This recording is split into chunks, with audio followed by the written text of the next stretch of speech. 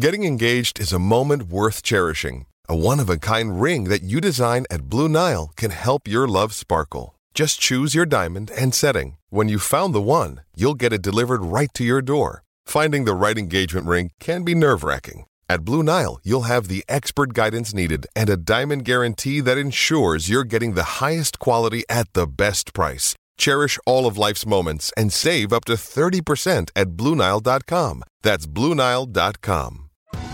Survivor 46 is here, and so is On Fire, the only official Survivor podcast, and we have a twist this season.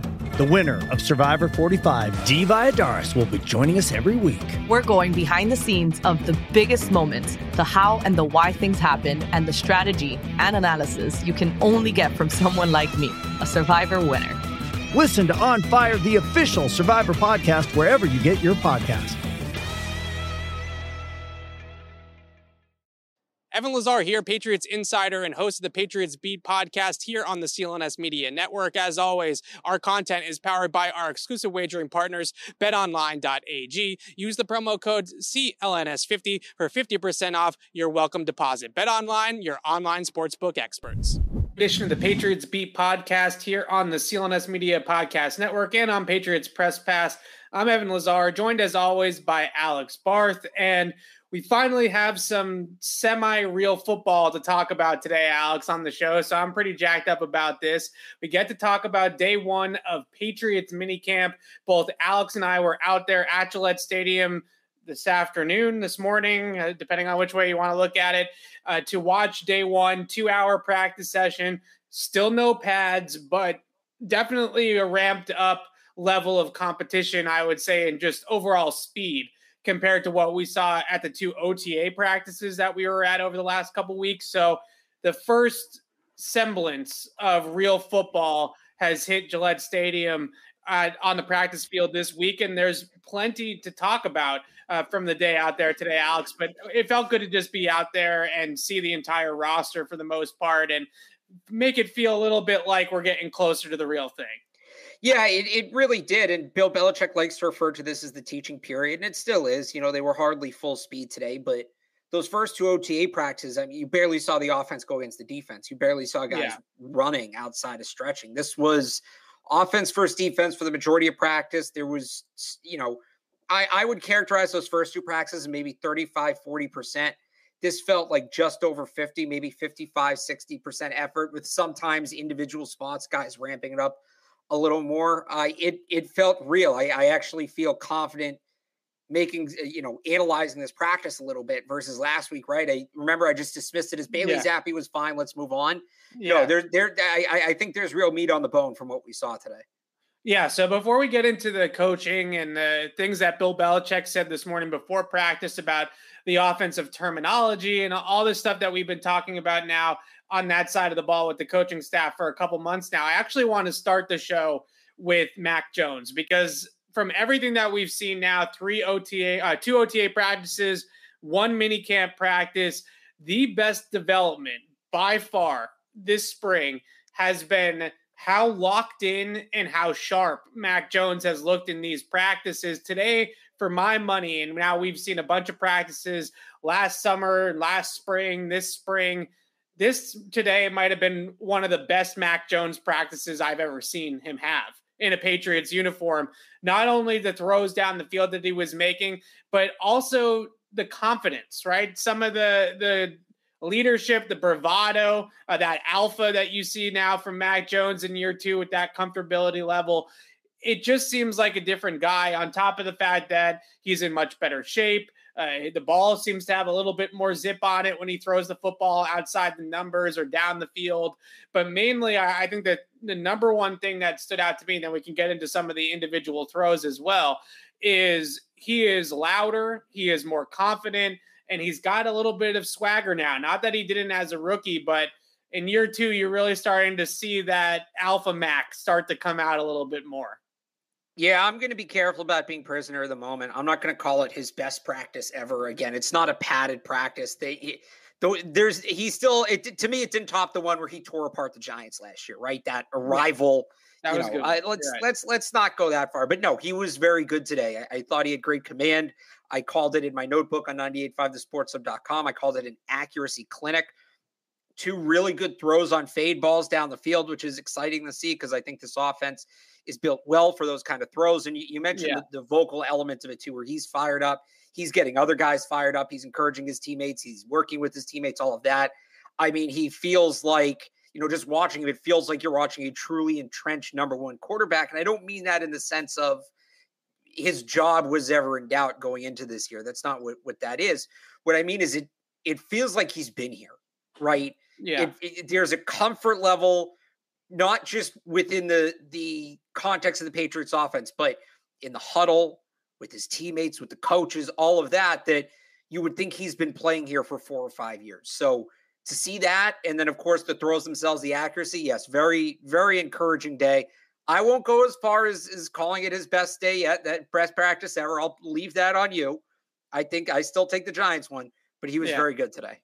Fair enough. I think I should caveat it with, yes, it wasn't a padded practice. I'll call it his best non-padded practice. If you want to do that, I will do that. What I love so much about it, again, it was, look, a lot of things that we've talked about on this show that you hear when you turn on your radio, no offense, Alex, and you read other people and stuff like that, is the sky is falling in Foxborough, right? The coaching staff is in shambles. The defense is personnel-wise is in shambles. The offense doesn't have the firepower at the skill positions to keep up with Buffalo and KC and Cincinnati and so on and so forth. Mainly the coaching staff has been the one in the firing line most of the time. But through all of that, it doesn't seem like the Mac Jones train is slowing down. It's actually speeding up, right? Like he seems like he is as good as he's ever been.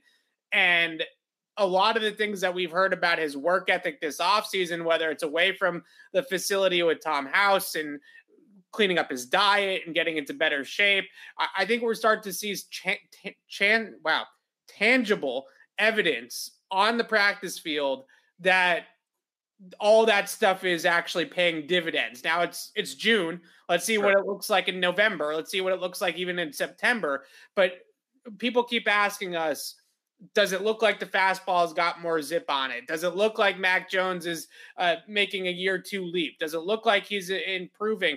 And with all of this other stuff conceivably not going necessarily his way around him, McDaniels leaves, that sort of thing, he's still getting better and he's still really leading the troops. And I think the number one thing that you can take away from this spring is that Mac, I think, is ready to lead the charge, right? He's ready to lead the troop. The question is will the rest of the group come with him, right? Will the other 52 guys on the team come with him? But I have no concerns whatsoever about Mac Jones's ability to lead them back to the playoffs. So, I think it's more about what's going on around him at this point. Yeah, and to go back to your original point, I think a lot of the sky is falling discourse, and I'm somebody who's participated in this because I believe it.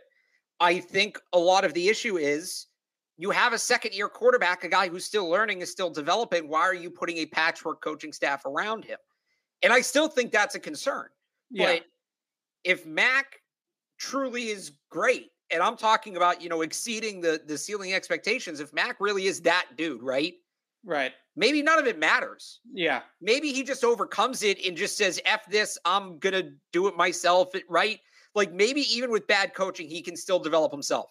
I don't know if that's the case or not, but it's all tied together, right? It's all tied together, and you worry about Mac's development. So to see him, again, it's one practice, but if he continues on this trend, I think then the conversation becomes, well, did we, misanalyze the coaching staff, or is he doing this in spite of the coaching staff, not because of them?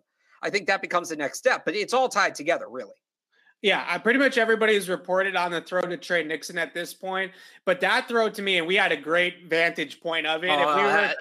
If we were able to record still, that was at the portion of the practice where they shut down the cameras and we weren't able to get it on video, unfortunately. But Alex and I were standing like maybe 5 to 10 yards away from Trey Nixon, not even, when he made that catch, and it fell right into our laps as well.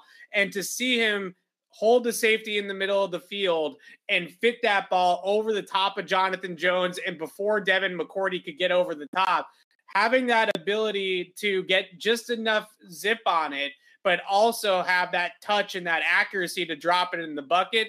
That was the type of throw that, with all these questions about arm strength and has his velocity improved, once I saw that, I was like, all right, like I think we're in a good spot now with Mac Jones in terms of the physical development of his arm strength, velocity, body, whatever you want to talk about it in year 2, because that was an absolute dime. And that was exactly the type of throw that you want to see him be able to make, because Jonathan Jones was all over Trey Nixon. Like, that was pretty solid coverage. And he had McCourty working over the top, so you couldn't throw it with all touch. There had to be a little bit of velocity on it to beat the safety over the top. And I go back to that throw against Buffalo on the Micah Hyde interception. Yes, that was in a playoff game in Buffalo against a really good defense in the blistering cold, not June minicamp practice. But if he can get a little bit more velocity on that football and put that outside of Nelson Aguilar's outside shoulder a little bit more towards the sideline, like he did for Nixon in that throw today, those are the types of steps that you want to see him make when it comes to pushing the football down the field. Yeah, no, absolutely. Those are kind of throws that, again, I think should be a central part of the Patriots offense. And as you know, we'll get into the reworked offense, et cetera, down the line here, but it's good to see making those throws, because it gives them confidence to call those kind of plays, and just the personnel they have on the offensive side of the ball. Right. I think it makes those kind of calls attractive, but of course you can only make them if the quarterback can make the throws, and those are high level throws. Those are tough throws to make. And a lot of it's chemistry too. So, you talk about the Nixon one, but the Parker one as well, to see he already has that kind of chemistry with Devontae Parker. He worked with Trey Nixon a lot last year, especially in the summer before Cam got cut. To see he's already at that chemistry level with Devontae Parker is very, very encouraging. Yeah, absolutely. So we'll get back to Trey Nixon and Devontae Parker in a second. I do want to talk about the offensive coaching staff and what Bill Belichick said about streamlining the terminology on the offensive side of the football. I do think some of the things that are being discussed in terms of the offensive language or the terminology that they're using, and even the play caller, especially this time of year where these are scripted practices. It's not like you're going out there, it's 3rd and 6 against Buffalo in week 18 and you have to make a play call, right? It's a very different situation when you're going in with a pre-planned script of how exactly what you're exactly going to run in a practice. None of this is reactionary towards the defense or the score or the situation. It's a totally different ball game.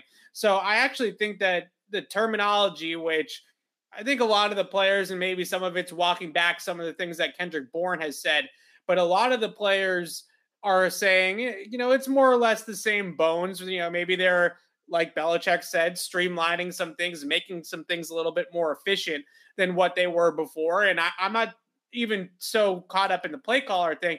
And I know that I've gone here a lot, but where I'm still with the offensive coaching is more about what we're actually seeing schematically out on the practice field and anything to do with the terminology or the play calling.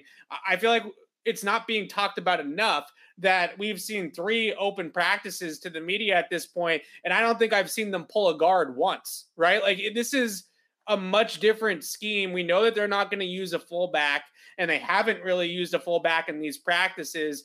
That to me is the bigger storyline than who's actually relaying the plays into Mac Jones in a minicamp practice. At this point, the fact that they're drilling all these zone concepts, all these bootleg actions, they're not using a fullback. They're not using pullers as often as they used to anymore. They used to be one of the most pull-heavy run games in the NFL, like leading the league in the amount of run plays with pullers.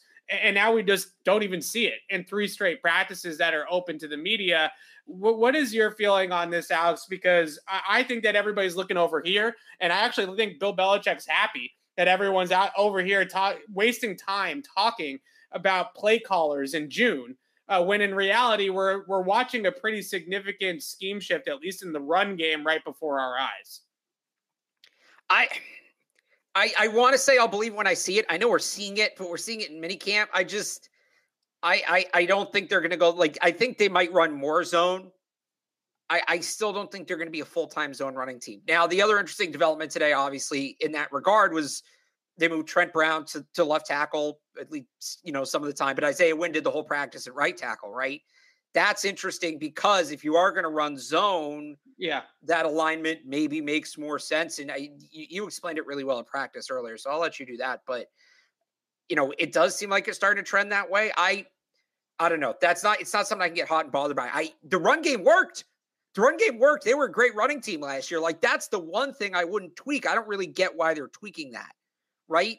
Yeah, I think the one argument for tweaking it is actually more to do with the passing game and the run game is that in general, the outside zone Shanahan-esque system, whatever you want to call it, is a much more simplified version of what they were doing, right? It's a lot more dumbed down, especially in the passing game where you're really only working 2 or 3 man route combinations at a time. And there's a lot less nuance to it. There's a lot less option routes, side adjustments, things like that to it. It's really just, bootleg action with the crossers at different levels, post crosser concepts. Like, we're not really talking about 5 wide, option routes all over the place, Hossie juke, right? Like, we're not talking about that kind of play. It's definitely a more simplified version of what they've done in the past. You mentioned Isaiah Wynn, which I wanted to get to here as well, which I agree is maybe fitting into all of this. So Isaiah Wynn, just to sum up what Alex was saying, he debuted this for the first time this spring. He wasn't at the voluntary portion. He was there today at the mandatory portion. And the Patriots had him at right tackle. We have not seen Isaiah Wynn play anywhere outside of his rookie training camp where he played a little bit of right tackle then. Other than left tackle, I think he's made every start besides one in 4 years at left tackle. And the other start was at left guard. So we're talking about him playing on the left side his entire NFL career. They came out today. He was at left tackle, or right tackle, excuse me. Trent Brown was at left tackle when he was out there in a limited capacity. What's going on with Isaiah Wynn? Because he shows up, right? That's step one. So he is here. But moving him over to right tackle, I think there are some arguments, and you mentioned that, we got into sort of the way zone concepts work, and we can get into that a little bit. But I don't know. This to me is maybe overthinking it a little bit in terms of all these moving parts on the offensive line. You already have a new right guard and a new left guard from last year. Now we're flipping Wynn and Brown. It just seems like a lot of moving pieces. Maybe, again, this could be chalked up to it's June. They're experimenting, and let's see what it actually looks like in training camp and on September 11th against Miami.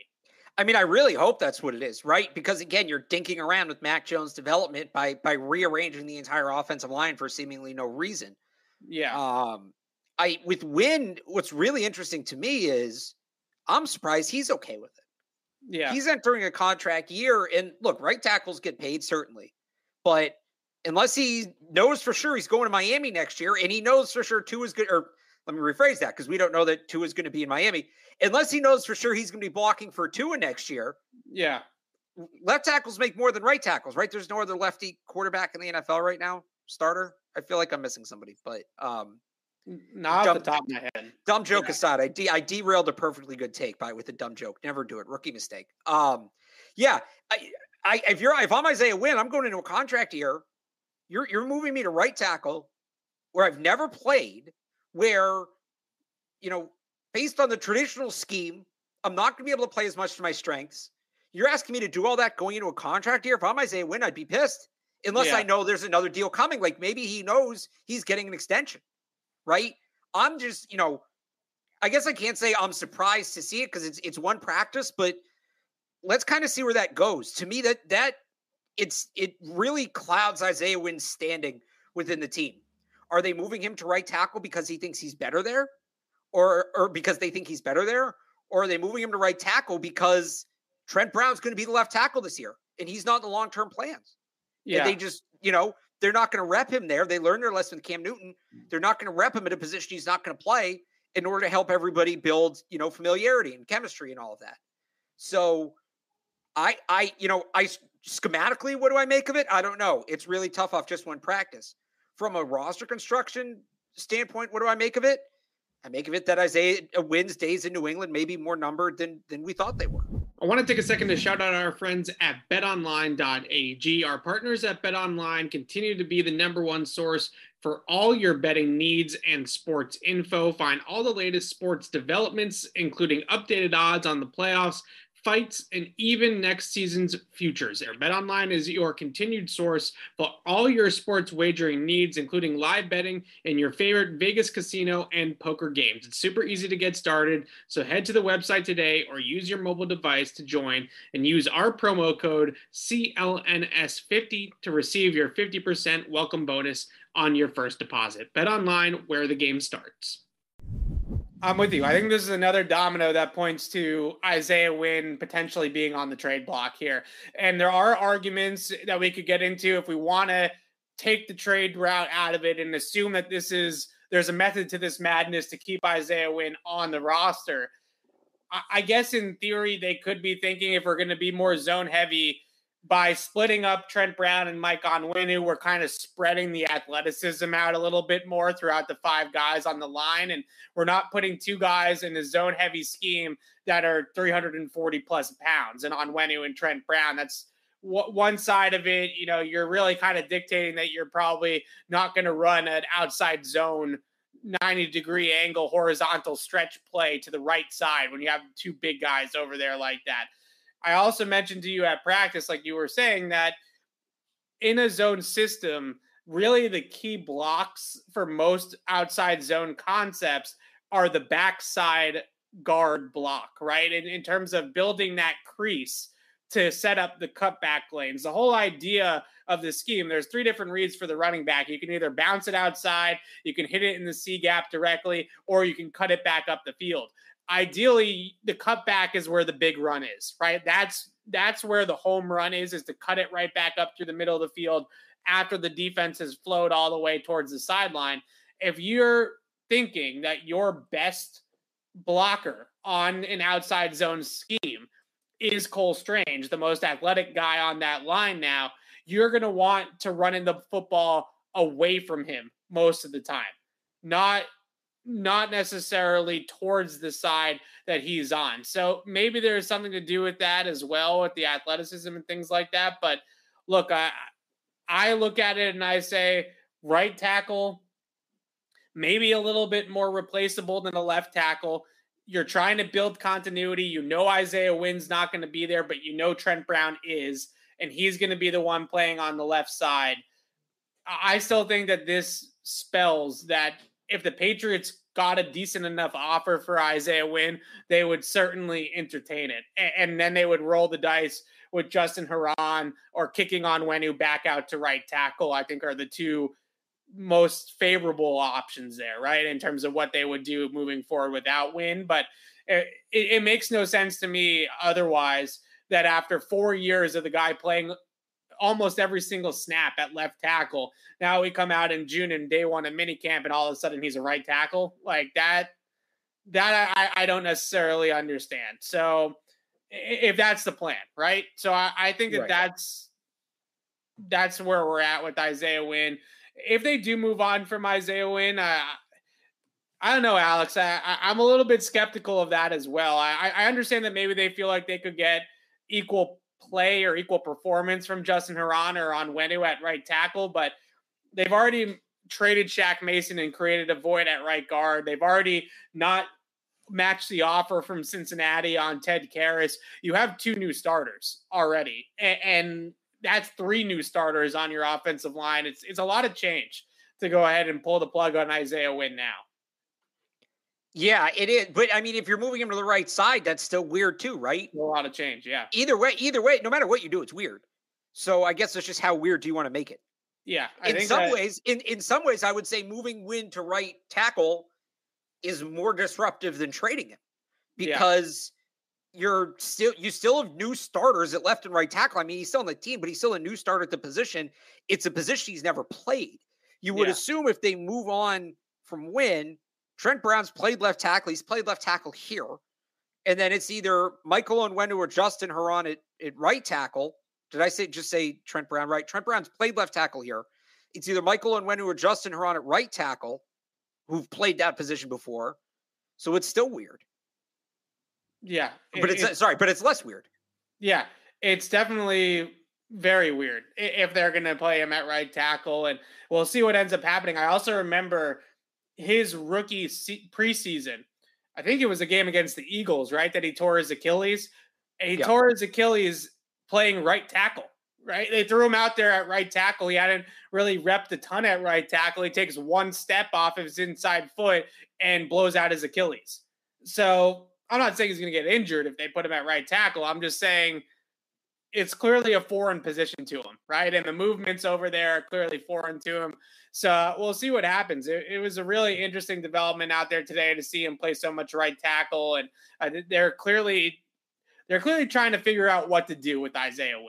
I think that's the best way to put it, right? Is he going to be on the team? Is he not going to be on the team? Is he going to be a tackle, right tackle, left tackle? I think they're still trying to work out exactly what they're going to do with Isaiah Wynn in the future here. Wrapping it up on offense, a few other notables out there today. I thought Devontae Parker just continues to have a solid spring from everything that we have seen. The catch over Jalen Mills today exemplified perfectly exactly why he's here, Alex. Like, that's why you make that trade, is because you have a guy on the outside now that can go above a defender in a one-on-one matchup, and Mac just lofts it up there for him, puts it on a platter, gives him a chance to go up and get it, and he mossed Jalen Mills, just caught it right above Jalen Mills and was able to haul it in for a big play. He continues to impress me. I think he knows what his skill set is, and he's kind of just a professional wideout, right? He's a professional X receiver, a professional outside receiver. And the Patriots, I think, will really benefit from that if he can stay on the field. It's exactly what they thought or were hoping that N'Keal Harry would become, and he never did. And I think that they are getting that right now out of Devontae Parker. Yeah, like I said before, right? I think the most encouraging thing with him is that there's clearly already chemistry between he and Mac. And that's exciting because the routes you want him to run, a lot of them are timing routes, chemistry routes, back shoulder stuff, fade stuff, things like that. So, yeah, I think I said that to you, didn't I, when he made that catch? I said that's why you give up a third round pick for that guy. It was not an easy catch. He had to go way up to get it. He got his feet in. He touched the feet down. Yeah, that was definitely encouraging to see. Yeah, that's exactly why he's here. And lastly, it's Ernie Adams' guy, and Ernie Adams was out there today. Observing, kind of hanging out. I wouldn't say he was necessarily doing any heavy lifting, but he was out there today, and Trey Nixon put on a show right in front of the guy that drafted him with the big catch from Mac down the field, had a couple of other catches and team drills underneath the defense. I think this guy's got a chance. I don't know. It's a crowded wide receiver room. There's 5 locks unless they trade Nelson Aguilar, so that means that they would have to carry 6 wide receivers to keep Trey Nixon on the team. But I think he's got a little bit of wiggle underneath the defense. I think he's got some vertical stretchability from the slot. There's certainly a lot to like about Trey Nixon, and him and Mac after last year, early on in training camp, getting a lot of reps in together, clearly have a little bit of something going. So I think that there's a lot of excitement about Trey Nixon that is deservedly so. And you start to look at the future, the next couple of years, Jacoby Myers in a contract year on the restricted free agent tender. You don't know what's going to happen there in the slot with Jacoby. There could be an opportunity coming in the next couple of years for Trey Nixon to step into a larger role if he continues to develop his game inside the formation. He looked really good today, and I think he's certainly got some burst, right? Whether it's on those cuts underneath the defense or getting over the top, and he's going out there and beating Jonathan Jones and Miles Bryant, not scrubs. Like, we're not talking about guys that are not going to be on an NFL roster in a couple of months. Right. Yeah. No, I think, Nixon last year, and he flashed at times in camp last year. And I think the speed, the short area quickness, that was apparent. I think the biggest difference right now is his route running, specifically his footwork, looks a lot better. And that's certainly encouraging. If they hadn't traded for Devontae Parker, if they hadn't drafted Tyquan Thornton, I think it's a much more realistic conversation. For the long-term outlook, it makes a ton of sense. I think, if Jacoby Myers wasn't here again, it becomes a much more realistic thing. But are they going to keep 6 wide receivers? That's probably what he needs to happen to make the team, or for Nelson, or an injury, or for Nelson Aguilar to get traded, right? Because you have Aguilar, Bourne, Myers, Parker, Thornton. Those 5 guys are all making the team unless Aguilar gets dealt. Like, those 5 guys are not getting cut, right? Yeah. So Do they keep a sixth receiver? And then if they do, the question becomes, well, that guy is primarily going to play special teams in Christian Wilkerson, who has flashed as well, but his hands are really suspect, or at least they look really suspect at this point. Yeah. But will they go with the better special teams player in Wilkerson than Nixon? Nixon was asked about playing special teams today. He said he's willing to do it, and he gave all the right answers about it. So that becomes something to watch, with him as we get into training camp. How much is he contributing on special teams? I like him. He's an exciting player. He has good upside. I liked it. I said that when they took him last year in the draft. I thought he was a good pick. It's just a matter of, and I wish there was a way I wish they could truly redshirt him, right? It's going to be interesting to see how he fits on the context of the roster this year. Yeah, I think he's a guy too.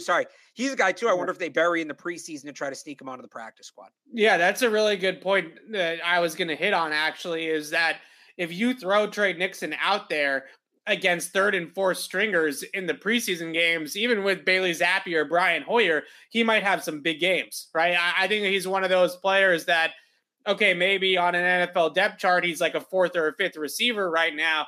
But then when you start to get into these preseason games against depth corners, guys that aren't going to make the roster for other teams, he's going to show out. I mean, he's going to be an NFL player.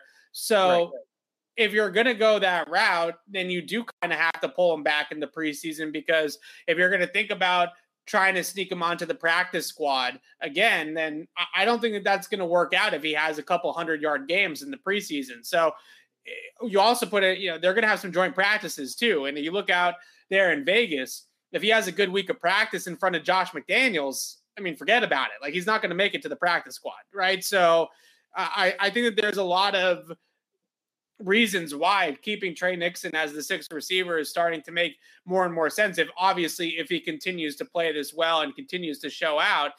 And I think that there's a little bit of upside here with a player like that, and maybe a little bit more in the chat. I think, Scotty Miller is a pretty solid comp for him. Maybe not as much an Amendola or a Welker or even an Edelman, but kind of more of that vertical slot type, somebody that can get up the field a little bit more. And I liked how he finished through some contact against Jonathan Jones, tried to rip that ball out that he caught from Mac Jones down the field, and he secured it and stayed strong with the football through the catch. And just some good flashes after last training camp. Him and Mac, when they worked together with the second team offense against the second team defense early on in training camp, Mac was finding him consistently over the middle.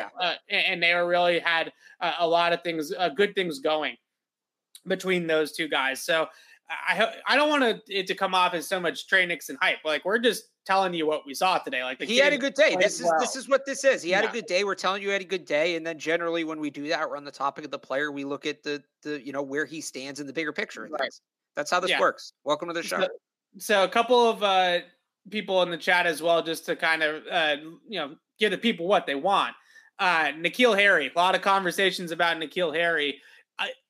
Look, I think it's so bizarre that the guy's still on their team. Like, I get that they're trying to find that sweet spot potentially of trading him and getting some value back in return for the player. But what a odd situation. Like, what a just awkward situation getting out there today and seeing number one on the field. I was like, what is this guy doing here? And it looked like he was kind of running through routes like, what the hell am I doing here? Right? Like, it kind of looked like that. There wasn't a whole lot of laser focus from N'Keal Harry on the practice field today. Seems like that guy's just waiting to get traded. And I look at the situation, it's obviously totally different, but out in San Francisco, the Giants, they gave Jimmy Garoppolo an excused absence because, what's the point of showing up when Trey Lance is going to be the starter? And I think with N'Keal Harry, we're at the point now where it's like, is it even worth giving him these practice reps? Tyquan Thornton needs reps. You mentioned, we've mentioned Trey Nixon. You even mentioned Christian Wilkerson. Like, some of these other guys that are depth receivers that are, 6, 7, 8 on the depth chart right now. Those guys need the reps this time of year. That they're actually going to be potential future players for the Patriots. N'Keal Harry just looks like he's just eating up space out there right now. It's kind of crazy, I think, that he's even on the team still. Yeah, I was interested to see what position he was going to be playing, because I'm somebody who's been in the camp of, you can't just say, make him a tight end. It doesn't work like that. And then Mike Reese came out in his weekly column, right, and said N'Keal might need to change positions in order to make the team. And when Reese says it, you pay attention. So he didn't work with the tight ends today at all, which would have been a fun storyline if he did. But I think that they hope, I've said this before. Remember last year where he was rolling in camp and he was going against Juwan Williams, but he was rolling in camp and in the preseason, then he got hurt and it kind of derailed everything. I think the hope is that he can replicate that. I think the hope is that he can have a good camp. We'll hype him up a little bit. Somebody will take the bait and maybe get a 6th instead of a 7th, right? I think, I'm not doing it again. I fell for it a little bit last year. I'm not falling for it again. A little bit. You fell for it a little bit last year. Sure, Evan, a little bit. Yeah, always got to give me a hard time. I'm not that other teams are reading my stuff and making trades based off of what Evan Lazar has to say, but I'm just saying, I'm staying far away from that hype. If anybody else wants to go and make him sound like trade worthy, then you're just doing the Patriots a favor, I guess, at that point, right? You're just doing the team a solid. Yeah, but you never know. Some team, they might, oh, hey, look, he's tearing it up in camp. If he puts together a good preseason game, hey, the ability's still there. The natural ability's still there. Maybe we can really get it out of him. So, as weird as it is that he is on the roster right now, I don't totally disagree with that, but his value's never been lower, and it can't get much lower than it is right now. I understand why you don't want him, and I get the reps thing, but at the same time, what's the rush, right? That's how they look at it, I think. There's no offer, right? Teams are just kind of waiting around to see if they're going to have to throw a conditional 7th at the Patriots to get him before he gets cut at this point. That's the offer, right? We'll give you a conditional 7th, and if he sticks on our 53, then you get the 7th. That's the offer. Other than that, there's nothing out there. Nobody's offering the Patriots anything for N'Keal Harry. And I think that you're right that there's no way that the trade stock could get lower. So let's hang on to him for the time being. And maybe he shows out in the preseason and maybe that conditional 7th, or we're all waiting for you to cut him, becomes a conditional 6th, right? Or maybe you can swap him for, and you don't know the team's going to cut a player, so let's swap him, that sort of thing. Right. Yeah. All right. So, lastly, or 2 more players actually I want to hit on offense. People also asking about Tyquan Thornton. Today was the first day where we actually got to see Tyquan Thornton open it up a little bit, which I thought was nice. It wasn't like he was a high volume target guy. I think he only had 1 or 2 catches in team drills, but not that it's any surprise when you run a 4.28, but he can obviously run, right? I mean, that's really pretty obvious. I like that they had him working out at gunner. I think that could be an area where he might potentially contribute as well during his NFL career. Not that that's why they drafted him, but you can see some of the speed translating to that role as well. But he stretched the field a few times, took the safety with him a few times. They used him on some underneath routes, which I thought was interesting to maybe get him into some schemes, situations where he can use his speed as a ball carrier. But not a ton to glean from Tyquan Thornton today, just because he didn't see a high volume of targets. But he's certainly the 4.28 certainly seems to show up on the practice field at least, and you can see that the guy is really, really fast. I mean, he looks faster moving in motion than some guys doing their routes. There's one play where they ran him in motion across the formation, right? And the speed's real. The speed's legit. We'll see how the rest of it comes together. We can't really see that till the pads come on, but the speed's real. Yeah, absolutely. Okay, last one here, I swear, for the offense. Jonnu Smith, 3 catches today in team drills. I don't think it should be understated, and I'm not going to come out and say that Jonnu Smith's all of a sudden going to be a $14 million a year player like the Patriots paid him to be and are paying him to be this year. But it shouldn't be understated the fact that Jonnu Smith, he had a baby, he signed with the Patriots, he wasn't able to participate in the offseason program last year. So he came in training camp and the train was already sort of moving without him, right? And then he had to jump on the train, and he had some tweaks, some injuries during training camp, which derailed him a little bit. So it wasn't the best foundation for Jonnu Smith going into the season. He looks to me, beyond just the fact that he made some nice catches today, he just looks more confident, right? Which always, whenever you're more confident in your surroundings, in the scheme, in the building in general, with your teammates, you play faster. And I do think that he's playing a little bit more free, a little bit faster. There was one catch, you caught the corner out in 7-on-7, which was nice. That got some cheers from Damian Harris and some of the other players. But the one that really stood out to me was he got a little hitch route over the middle of the field where he put his foot in the ground, turned around, and Mac hit him with the football immediately, right? Like as soon as he turned around, the ball was there. And him just knowing, being on the same page of I'm going to be here and you're going to think I'm here type of thing with Mac to make an anticipatory throw like that over the middle. I don't know if that was happening last year with any sort of regularity, that those two really knew exactly the landmarks of where Jonnu Smith was going to be on the field. And, Kendrick Bourne talked about this earlier this offseason, and there's evidence of it in the past. The second year in New England is just night and day from the first year once you have all that information under your belt. So for Jonnu Smith, and so much of it being a usage thing last year too, and the offense is going to change this year. I think there's a lot pointing towards him having a better season. How good will he be? It's tough to tell just yet, but I think there's a lot pointing towards him being better this season.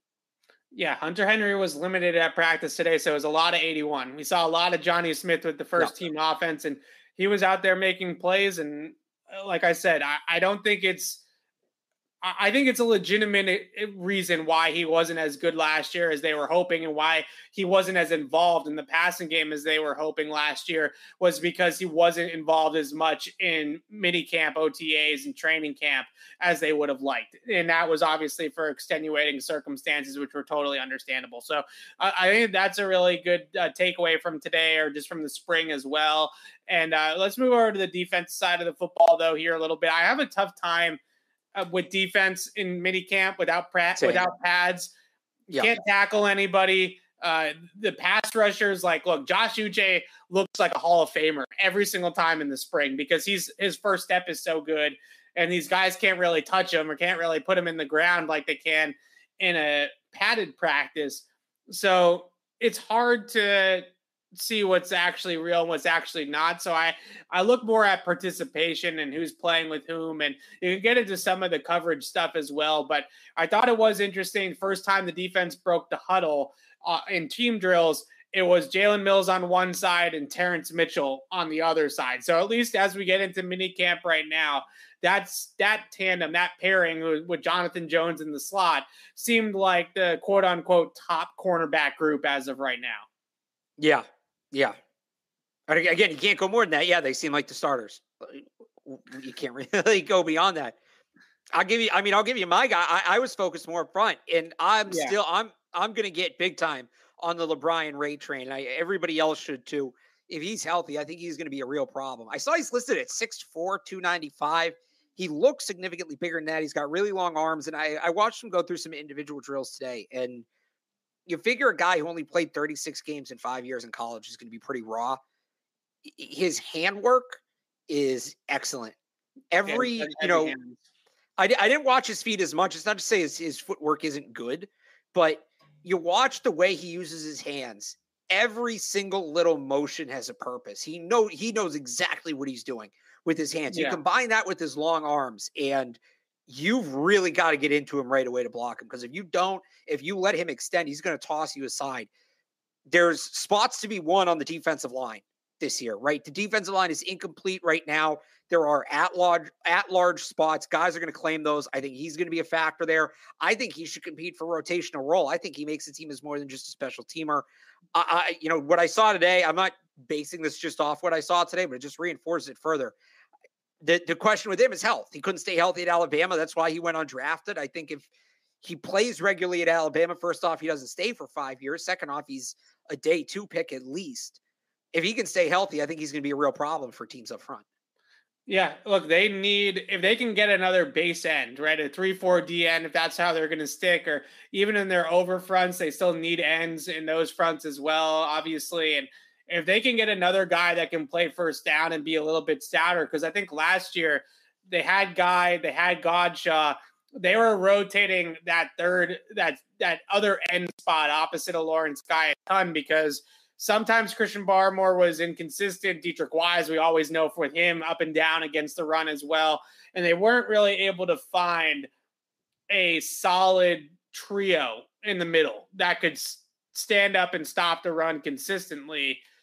They got to the point where they actually began to have Carl Davis play the nose to flex Godshaw out to defensive end a little bit, but then you're really giving up a lot of pass rush if they do, throw the football, on first down. If it's play action or something like that, then you're really kind of foregoing with the pass rush. So if LeBron Ray can be a solid first down base end, then they could use a guy like that, right? And obviously you rotate him off the field and get guys that are a little bit more well-versed as pass rushers on second and third down. But on first down, on short yardage, they could use another big body on the defensive line. And maybe it ends up being a guy like LeBron Ray. A couple of other notes on defense. One of the players that I always feel like gets slept on because we're talking so much about Uche and Barmore and Perkins and some of these McGrone and some of these other guys. Kyle Duggar, another interception today. It was on Brian Hoyer, but a really good play to go down and scoop the ball off the turf. If there's one guy that maybe can elevate his game from like a good solid starter like he was last year to a Pro Bowl safety, it's probably Kyle Duggar, right? I mean, I think he's got the most potential to explode into a real star player for the Patriots this year. Yeah, I mean, I feel like we kind of said that last year too. He took a step forward. He didn't. No, he did. Yeah. It's the maybe we were expecting too much from him last year. It's the athletic profile that really does it, right? He's so explosive. He's so athletic. And you saw it on the interception today where I think he was in a deep middle zone. I don't know exactly. It was some zone. Yeah. It was deep post safety. Yeah. Yeah. And Hoyer just kind of left to throw short over the middle and he comes flying in. And I mean, with his fingertips, full extension. I asked him after practice. He said he caught it. I'll believe him. I'll trust him. It looked like he caught it from our vantage point. It looked like he caught it. Yeah. It would have gone to review in a game, but it looked like he caught it. The most encouraging thing to me with him is he was asked after practice today, because he spoke after practice, what he worked on the most this offseason. He said the mental side of the game, both being able to read things better and being a better communicator. And I think if he's going to make the kind of leap you're talking about, where we're talking about him as a Pro Bowler, we're talking about him as a top 10 safety in the league, because that's what a Pro Bowler is. That's the next step. Physically, he can do it. It's play recognition, it's pre-snap recognition, it's route recognition, and then that leadership role Devin McCourty does so well, being able to position everybody. And it's not a knock. It's not that he's bad at it, but he went to a D2 school. It all looked very different in front of him, and he's a young player. He comes in here. He hasn't been tasked with a lot of that because Devin McCourty and Adrian Phillips have handled that. So to see him kind of taking that step, that's really encouraging, because I think that's, the real untapped potential in his game. And real quick, because it's a good question, how do you work on communicating when you're trading by yourself? You're watching film. It's not so much you're not practicing saying, hey, watch this, hey, watch that. You're watching a ton of film. You're trying to pick up on tendencies. You're trying to pick up on things like that. So when you're in a game and you're in a situation, you recognize things, you're in a spot to be able to communicate that to people, right? You're in a spot where I know what this is. Let me tell everybody else what this is, right? Because you need to know. If you tell everybody a play is something and you're wrong, you make everybody look bad. A lot of times at that point, players won't guess. You have to really know. So just being that aware, it takes hours and hours and hours and days and weeks and months of film study. So, and that's kind of what he said, is that's what he was working on, really just understanding the game better, both the Patriots defense itself and what some of their opponents are doing, so he can help make some of those calls and call things out once they get into actual game action. Yeah, I kind of gave up on the whole RPO thing. That used to be my thing to pound the table for. Now I'm going to continue to pound the table for Kyle Duggar as a ball hawking rover type of player, like they use Rodney Harrison. I don't think this guy is Patrick Chung. Like I'm not a slight on Patrick Chung. I think having him guard tight ends the entire game is wasting his playmaking ability. He's got a really good nose for the football. We saw it today. We saw it last year. Had a bunch of interceptions last year, right? Like 4 or 5 of them in 2021. This is a guy that should be able to see ball, get ball. He should just be around the football. And you start to talk about, how can they get faster? And how can they, compete with Buffalo and keep up with Josh Allen? Well, if you're not so worried about Kyle Duggar covering Dawson Knox in the game against Buffalo, and you unlock him to allow him to run around and roam free. Well, now that he can sort of be that sideline to sideline presence, contribute to that sideline to sideline presence. So I once again am just clamoring for the Patriots to just allow Kyle Duggar to be a ball hawk. Just allow him to go chase the football. And that is with it in the air. And that's also open field tackling and going and getting people. And I think that the hope is that with Adrian Phillips, with Jabril Peppers, maybe Sean Wade, who's been playing kind of like a big nickel role for them in the spring so far, some of these guys can maybe go in there and guard tight ends and allow Kyle Duggar a little bit more freedom, because every single time they play him in a zone role and they allow him to just watch the quarterback and roam to the ball and fly to the football, the guy makes plays. Like, not just like, oh, I made the tackle, like he turns it over. Right. Like, I think right. That's the difference. You know, Patrick Chung was a shutdown guy in his prime on tight ends. He was excellent at playing the run for his size. He was a really, really good player. I'm not trying to say that Patrick Chung wasn't a good football player, but I think that they're different. I don't think that Kyle Duggar should be pigeonholed to just covering tight ends. I think that they need to allow him to roam free and allow him to just kind of make plays for this defense. Because, you know, when Chung was here, they had other playmakers, right? They had other big time guys, Hightower and Collins and, Steph Gilmore and JC Jackson and, all these other guys that could go out there and turn footballs over and make big plays for the defense and just allow Chung to go get tight ends. Duggar needs to be a big time playmaker for them. And I think that they're kind of getting into that a little bit more. I think last year they did a little bit more. This year, I think they're going to do it a little bit more than they did last year. So hopefully those are some positive developments there with Kyle Duggar. We spoke to Ronnie Perkins after practice. I thought the comparison that he made to his role at Oklahoma to Dietrich Wise was really interesting. Just talking about how at Oklahoma, he was essentially a hand in the dirt defensive end designed to rush the passer. And now they're asking him to play in a 2-point stance and drop into coverage and play some linebacker and do some different things that he never did in college. I think the best way to preface this for right now is who are you more optimistic contributing? Are you still in the Uche camp or do you think that Ronnie Perkins might end up being the guy that breaks through? Because I'm interested to see what Perkins has. Obviously, I think they came into last year and they were like, this is going to be a complete redshirt year for you. Like, just try to learn, just try to absorb information. Now I think it's a little bit different. I still think, and I said this a couple weeks ago, I still think there's a rotation there because I think they do different things, right? And just on Perkins, the thing that stood out to me, I think actually you were the one who asked this question about the difference between Oklahoma and what he's doing in New England. It was a very interesting answer. You could tell he started answering, he realized he gave too much away and he kind of pulled back. He said he's being asked to do more in coverage here than he ever was at Oklahoma. At Oklahoma, he was purely a rusher and an edge setter. So that's not Josh Uche. We don't really see him cover much. So that tells me they have them doing different things. They view them as different players. I don't think it's an either or. I think it becomes a situational thing between the two of them. And there may be situations where they're both on the field at the same time. Yeah, I agree with you. I think Uche, I tried to ask him a few different ways about playing on the ball versus off the ball and maybe playing a little bit more inside linebacker this year on first down. So you're not caught up setting the edge on first down as much as he has been in the past.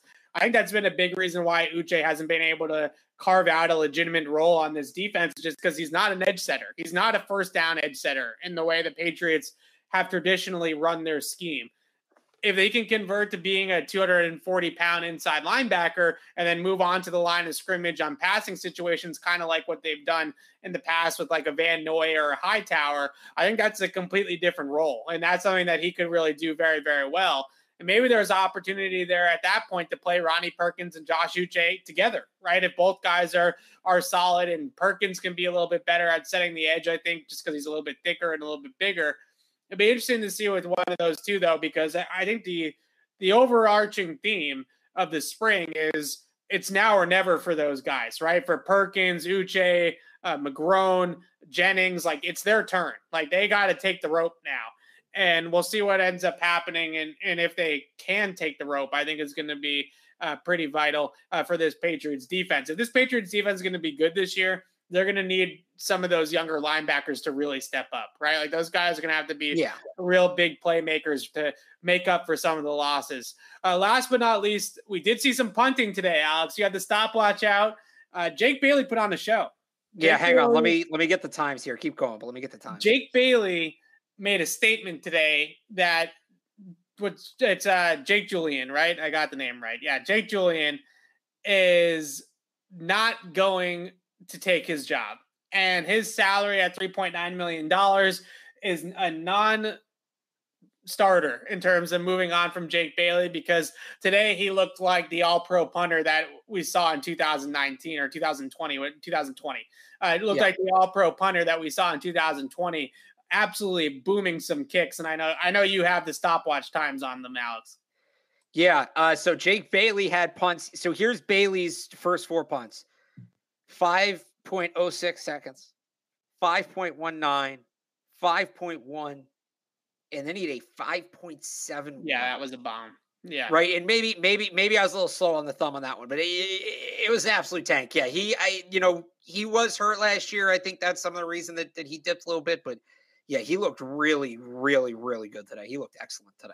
Yeah, on the one that you timed at 5.7, Cam McCord, the Patriots special teams coordinator, was actually cheering after that one. He was like, "Oh boy, what a punt!" Like that was a heck of a punt. Julian, you mentioned the ball kind of corkscrews off his foot a little bit. It's a little bit funky, but you can tell. And Julian's got a big leg. Like he's got some big college numbers in terms of distance on some of his punts in college. But Bailey, clearly, the leg today, I think, was, even for an untrained eye like myself when it comes to punters, it was pretty clear who had the better day punting the football today. Yeah, I'm looking at it here. So Julian's best punt was 4.49. Jake Bailey, and that's of 6. Jake Bailey in 8 punts only had 1 punt that was less than that. It was 4.38. So yeah. Julian, you're right. The rotation off his foot's pretty funky, and there's a lot to like about that, but Jake Bailey's on another level. He's on another level. He showed that again today. Yeah, good punter. Good punter the Patriots have. All right, so that about does it for our recap of day 1 of Patriots minicamp. Alex and I have both written notebooks or takeaway columns about day 1 on 985thesportshub.com for Alex and on clnsmedia.com for me, and we'll both be out there again tomorrow doing the same thing. And we'll talk about tomorrow and Thursday, do the Celtics game tomorrow night. We'll talk about this on Thursday's show, days 2 and 3 of minicamp. So that is a wrap on the Patriots, but we do have to do a Boston Sports Minute. Yeah, today. A little bit. There's a lot going on in Boston sports outside of the Patriots. So I'm glad we got to do a solid 55 minutes on the Pats. We needed that.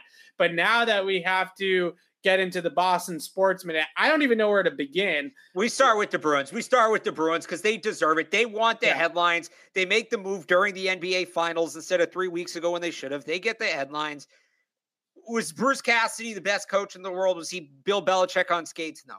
Yeah. But he was not the issue. It's one thing if you say we're cleaning house, right? I'm not saying there was no precedent for firing Cassidy. If you're firing your GM, then the GM's probably going to want to bring in his own coach. That's not uncommon at all. And then it makes sense. Right. All right, you're hitting the reset button. I get it.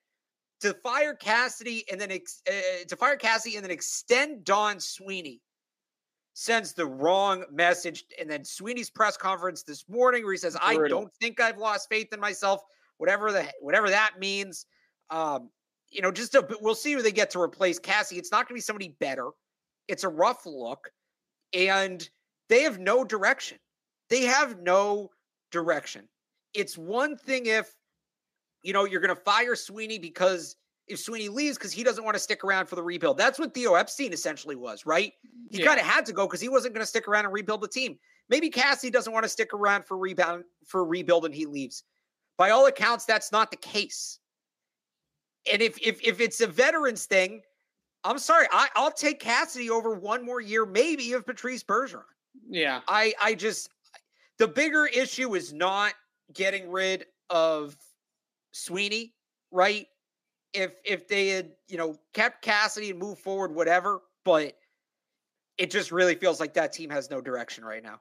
Yeah, they fired the wrong guy. And Fluto Shinzawa, who does a great job covering the team for The Athletic, he had a report today that David Pastrnak, because David Krejci and Tuukka Rask are Pasta's two best friends on the team, or were Pasta's two best friends on the team. And Pasta is a little salty about how Don Sweeney and Cam Neely handled Tuukka Rask and David Krejci towards the end of their careers here in Boston, and might not sign an extension with the Bruins if Don Sweeney is still the GM. So all these reports, yesterday I blasted the Bruins on Twitter right after it. I said all the things you just said about how Sweeney and Neely have done a terrible job constructing this roster, terrible job drafting since 2015. We're going on 6 or 7 drafts outside of taking Charlie McAvoy and I guess Jeremy Swayman, if you want to give them credit for what goalie Bob probably did, right? All of those things aside, for 6 or 7 years now, they have absolutely nothing to show from their draft classes. It's not just that their drafting has been mediocre, right? It's been awful. Like the Patriots get a lot of crap for having bad drafts. The Bruins have had a way worse run in the draft than the Patriots have as of late. Their free agent additions, overpaying Olmark, trading guys for guys like Rick Nash and stuff like that over the years. They had to trade for Lindholm because they had no defenseman, right? So they have to make an in-season trade for Hampus Lindholm, and then they have to pay him that ridiculous contract just to get him here because they had no defenseman to even make the playoffs last year. They have no centers in the pipeline with Bergeron aging, Krejci no longer on the team, and they fire the coach. It defies all logic. You didn't solve the problem you think you're solving by doing that. No, not one bit. And if they think that this team is better off because they're going to play a slightly different style of hockey than what they were playing with Bruce Cassidy, and all of a sudden all these players are going to unlock this great, brand of hockey because they're playing things a little bit differently. Like I know in the past, they've been more of a forward-checking team. Over the last couple of years with Cassidy, they've transitioned into more of a rush team, right? Trying to create in the open ice and things like that. If they think that going back to a forward-checking team is going to make them significantly better, then they're just totally missing the point. I don't even think that's what it is. I think it's a change to make a change. It's a change to say, hey, look, we're trying. I think what they think they're doing is replicating what the Celtics did.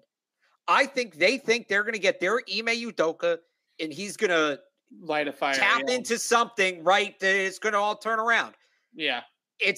I don't want to say they don't have the same talent the Celtics do, because I think Pastrnak and Tatum are very comparable, right? Yeah. McAvoy, Jaylen Brown, it's a different sport. It doesn't work that way. And they don't have the depth. Yeah. They have those guys. They have top end talent. 1 through 5 on the roster, I think they're up there with just about any team in the league. It's the drop off. The drop off after that is tremendous. Changing the coach isn't going to do that. The only way you do that is a different approach in the front office, either by the personnel that are already there or bringing in a new front office. Jeremy, and that's not going to happen. So yeah.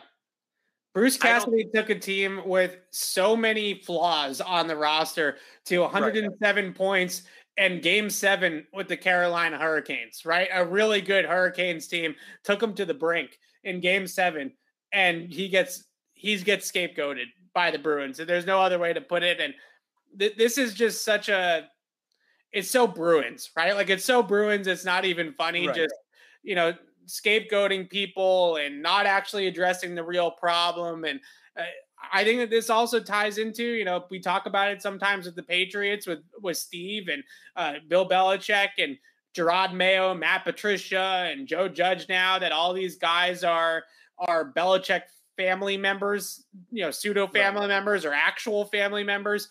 Cam Neely and Don Sweeney are kind of similar, right? Those guys are best friends. They were roommates back in the day.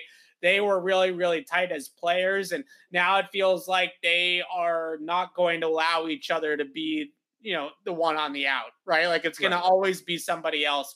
And for the Bruins, that's a really, really scary proposition because they their drafting and their roster management over the last 4 or 5 years has been abysmal, and they've really been carried by the fact that they had a really good core already in place. And now it's, Bergeron, Krejci's gone. Bergeron, we don't know. Yeah. Marchand's going to miss the first couple months next year. Now it sounds like Pastrnak might want out, which is terrifying. McAvoy's going to miss some time, I think, too, right, to start next season. Like November, December, yeah. Yeah. Look, I mean, ideally what you do in this spot, if all those guys are missing time anyway, like, I don't hate the idea of you just write next year off. You essentially do what the Patriots did in 2020, right? Yeah. They might have to. Right next year off. And if you get a top 10 pick, then you get some personnel and hopefully you hit on that pick and you can kind of jumpstart it from there. But I don't think that's what they're going to do. They're going to be, they're going to be the last wild. They're going to compete for the last wild card spot. They're going to get it. They're going to be one and done and they'll call it a success. We made the playoffs. Terrible. Absolutely terrible what's going on with the Bruins. What's going on with the other team at the TD Garden is game 3 tomorrow night. The NBA Finals 1-1, obviously, for the Celtics and the Warriors. Alex, how are you feeling about tomorrow night? It's weird because the Celtics did what they needed to do in San Francisco, right? They got the split. They got the one win.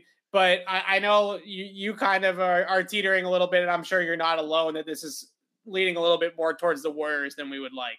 What it honestly kind of reminds me of is the way the Patriots ended their season. Remember, we said, look, if they just make the playoffs, it's a success. They don't need to beat Buffalo.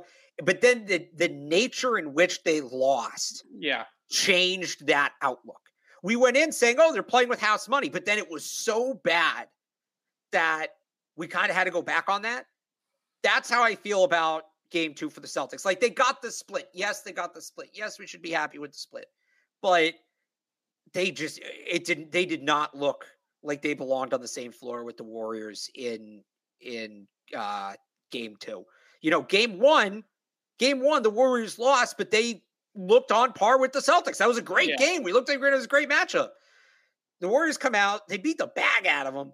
And I just worry, and I know it's been, and some of the players said this, and I know some Celtics defenders said it. You said it. You're now a green teamer, oddly enough, that this whole playoffs, it's been so game to game. Nobody can be hot. Nobody can be cold. The Warriors aren't the Bucks. The Warriors aren't the Heat. This is a completely different animal. And I think you had them in the corner after game 1. I think the Celtics had them in the corner. I think they were legitimately worried because the reason the first half of that game was close is because both teams were playing like crap. Neither team played well in the first half of that game too. And then the Warriors got hot. And that's what I worry about. Whatever it was, 18 turnovers, 33 points off turnovers. You gave them extra opportunities. They used them to figure things out. And now Steph Curry is hot. Jordan Poole's hot. The only one I'm not worried about is Klay Thompson. Klay Thompson might be cooked. And I don't blame him after the injuries, but we say it all the time as a joke. Like, it's Jared Carrabis' fallback line, right? Don't let so-and-so get hot. Yeah. I just feel like they let the Warriors get hot. And even with 2 days off, I feel like the Warriors were feeling themselves after that game. They were really feeling themselves after that game. I'm worried you kind of unleashed the beast here if you're the Celtics. So I think the reason why I'm not as worried as you are with the Celtics is because every single time, and this is why you call me a green teamer now, is because I don't want to doubt this team anymore. Because every single time this team has looked cooked, and every single time their back has been against the wall, after game 5 against Milwaukee, after game 6 against Miami, like all these instances, you just keep on thinking they're going to let go of the rope, and they have yet to do it, right? They've always bounced back, and they've always played harder and ended up winning the series. With Golden State, I think the one legitimate worry that you have is Steph Curry is the best player on the floor, right? Like, he's the best player in the series, and it might be Jason Tatum and Jaylen Brown, and Jason Tatum in particular, because he's kind of got to be the number one, the alpha guy. They're really, really, really close to being superstars. I think they are superstars, or at least Jason is, but the mentality, right? Like that killer mentality of that a superstar has. I think they're really, really close to that, but Steph might already be there, right? Well, no, he's not already. Might. Yeah, he's there. He's already there. So this is what worried me about the Bucks series also, and it went 7 games, is that Giannis was the best player on the court, right? Giannis was the alpha. Giannis was the dude. I wasn't as worried with Miami, even though it went 7 games, because Jimmy Butler's a really, really good player. But I think the gap there between Butler and Jason Tatum is almost equal, whereas with Giannis, he was clearly the best player. And this series, Steph Curry is clearly the best player. That worries me. But the one thing that I would be optimistic about with the Celtics is I still think, and this is what happened with the Bucks and with Miami, I still think they're deeper. I still think they're a deeper team. And I don't know. I still think they have more options to score. I think the Warriors... Yeah, Andrew Wiggins, Jordan Poole. Those guys don't scare me as scorers. Like they just don't. Poole doesn't. Jordan Poole after that performance. You're not afraid Jordan Poole. I don't think Jordan Poole does that again. I think he had an outside of his mind half in the second half, like the shot from near half court. Like please, like he's not going to make any of those like at that level ever again. I don't know about depth, Evan. Nick Bjelic is out there killing the Celtics. Like how many more? If you want to talk about depth, how many more minutes? How many more minutes do you want Daniel Tice to play? How deep on the bench do you want to go behind Daniel Tice? That's your depth. That's the end of your depth, though. So what I would say is with Klay Thompson in the form that he is in, which is a shell of himself, I mean, we both can agree with that. Yes. And Draymond Green has never been a scorer. Like that's never been his game. But that's not how he's impacting the game, but sure. Yeah. Right. But I'm just saying, like, they need points at the end of the day, right? From some place, from some source. Right. So the question in this series is because I think between Brown and Tatum, they can probably cancel out Steph Curry together, right? That tandem can probably keep up with Steph together. The question is do you have more faith in Jordan Poole, Andrew Wiggins, Otto Porter, and the Warriors depth guys or the Warriors depth scorers than Derek White, Marcus Smart, Al Horford, Rob Williams, right? Like the Celtics core secondary scorers. And right now throughout the playoffs, the way it's looked, I still have more faith in the Celtics guys, but that does mean that like Klay can't go off. Like Klay can't have a Klay game at any point, right? Like he's got to look like this. And throughout the playoffs, he's had one good game a series, right? Like he's always had one good game a series. So the Klay game is probably coming at some point where he just gets hot from three and he scores 30 points. But I don't know. I still believe more in Smart and in White and in Rob and in Al Horford and those guys than I do in Otto Porter and Andrew Wiggins. Like, please, I don't know. I'm just not as sold on those guys as you are, I guess. But the Steph factor worries me because that guy is unbelievably ridiculous. And you know, it's one of those things where they just feed off of it too, right? Like the rest of the team, like Jordan Poole gets hot because Steph Curry's making threes from all over the place. And you have to worry about it. Steph just might be the guy. Like Steph just might be better than everybody else. And that might be the difference. Right. Well, no, here's the difference. I'll give you the ultimate deciding factor in the series. And this is why I'm not as worried as I am about what the Warriors have done. I obviously just said that. This is why I'm not totally writing the Celtics off just yet. Since the start of the second round, so this doesn't include the Nets series, because oddly enough, the Nets series goes completely against this, but the Nets are horrible. Since the start of the second round, it's against the Bucks, against the Heat, and the 2 games against the Warriors. Ime Udoka said during the Heat series, he said, our magic number for turnovers is 12. He said that when asked about turnover problems. When the Celtics turn the ball over 12 or fewer times, they are 7-2, with those 2 losses coming by 2 and 3 points respectively, both to Milwaukee. Add 1 turnover to that, Evan. When they turn the ball over 13 times or more, they are 2-5. You go from 7-2 to 2-5. If they can figure out a way to hold on to the basketball, they have a chance to win any game. Oddly enough, against the Nets, they turned the ball over 14 plus times in all 4 games, and they won all 4 of them. So I don't know what happened there. But if they can just hold on to the basketball, all other things aside, I think they'll be okay.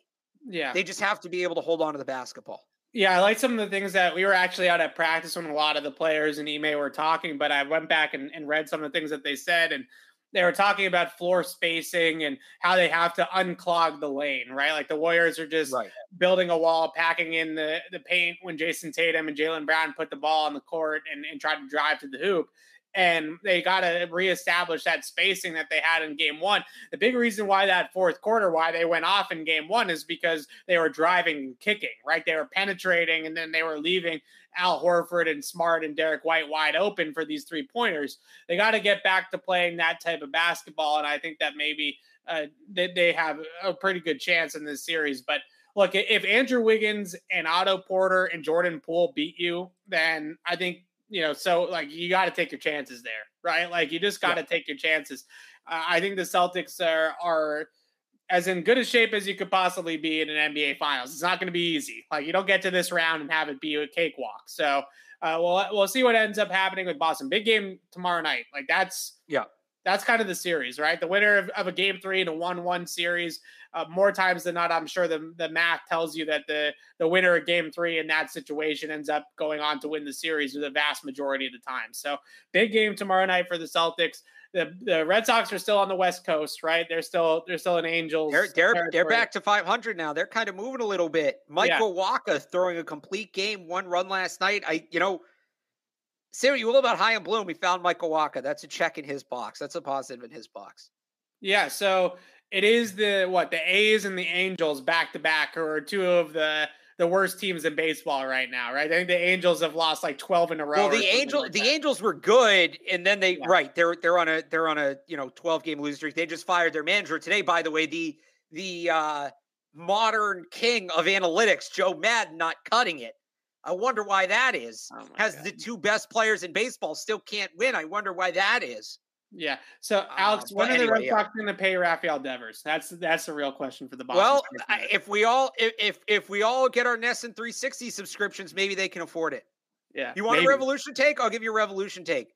Good for them. They had that great year. They're cashing in the Adam Buxa transfer, Matt Turner, Tajon Buchanan. They're going to be able to pump that money back into the club. I think that's just how you have to, as an MLS team, I think that's kind of how you have to operate. But good for the Revs. Good for the Revs. They got their due, and I'm happy for those guys. They were great last year, and it's not like the 4 other leagues that nobody's trying to play their whole life in MLS. So good for those guys to get to go play. I think all 3 of them went to all 3 of them went to Europe, France, Belgium, and England. So good for those guys for getting those opportunities.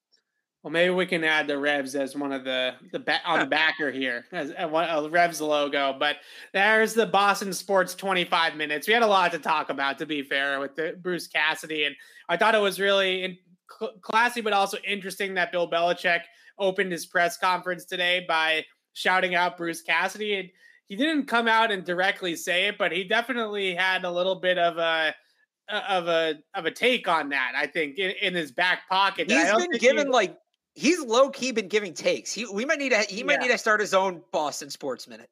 Yeah,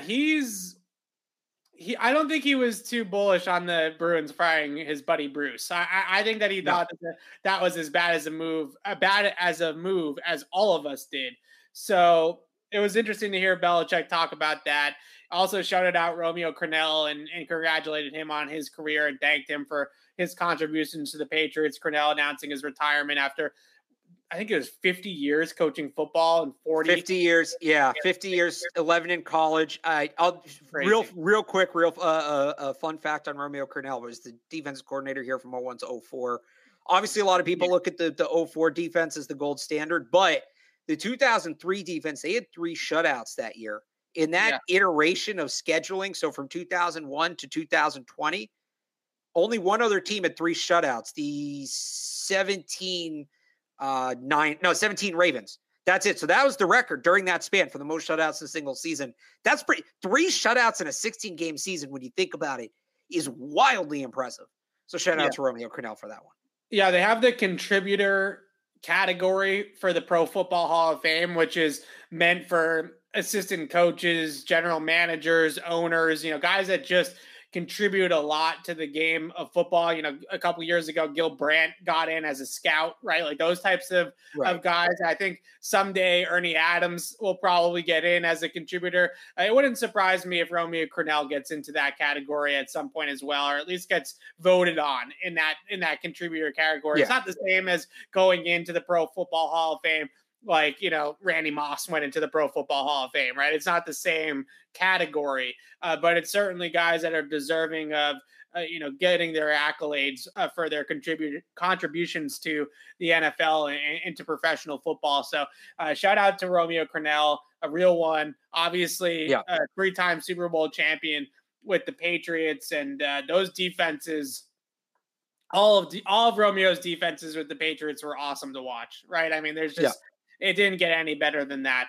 All right, so once again, you can read Alex and I tomorrow on Wednesday at day 2 of Patriots Minicamp. We'll also have some videos of me from Foxborough right here on Patriots Press Pass, reporting down there and recapping what happens on Wednesday. And then on Thursday, we'll do another recap show like tonight, 6 o'clock right after practice at some point on Thursday evening. And Alex and I will break down day 3 and wrap up minicamp for the Patriots on Thursday afternoon. So make sure to come back to Patriots Press Pass for recaps and reports from Foxborough tomorrow, but then also Patriots Beat will be back on Thursday afternoon to talk about minicamp and put a bow on the spring offseason program for the Patriots.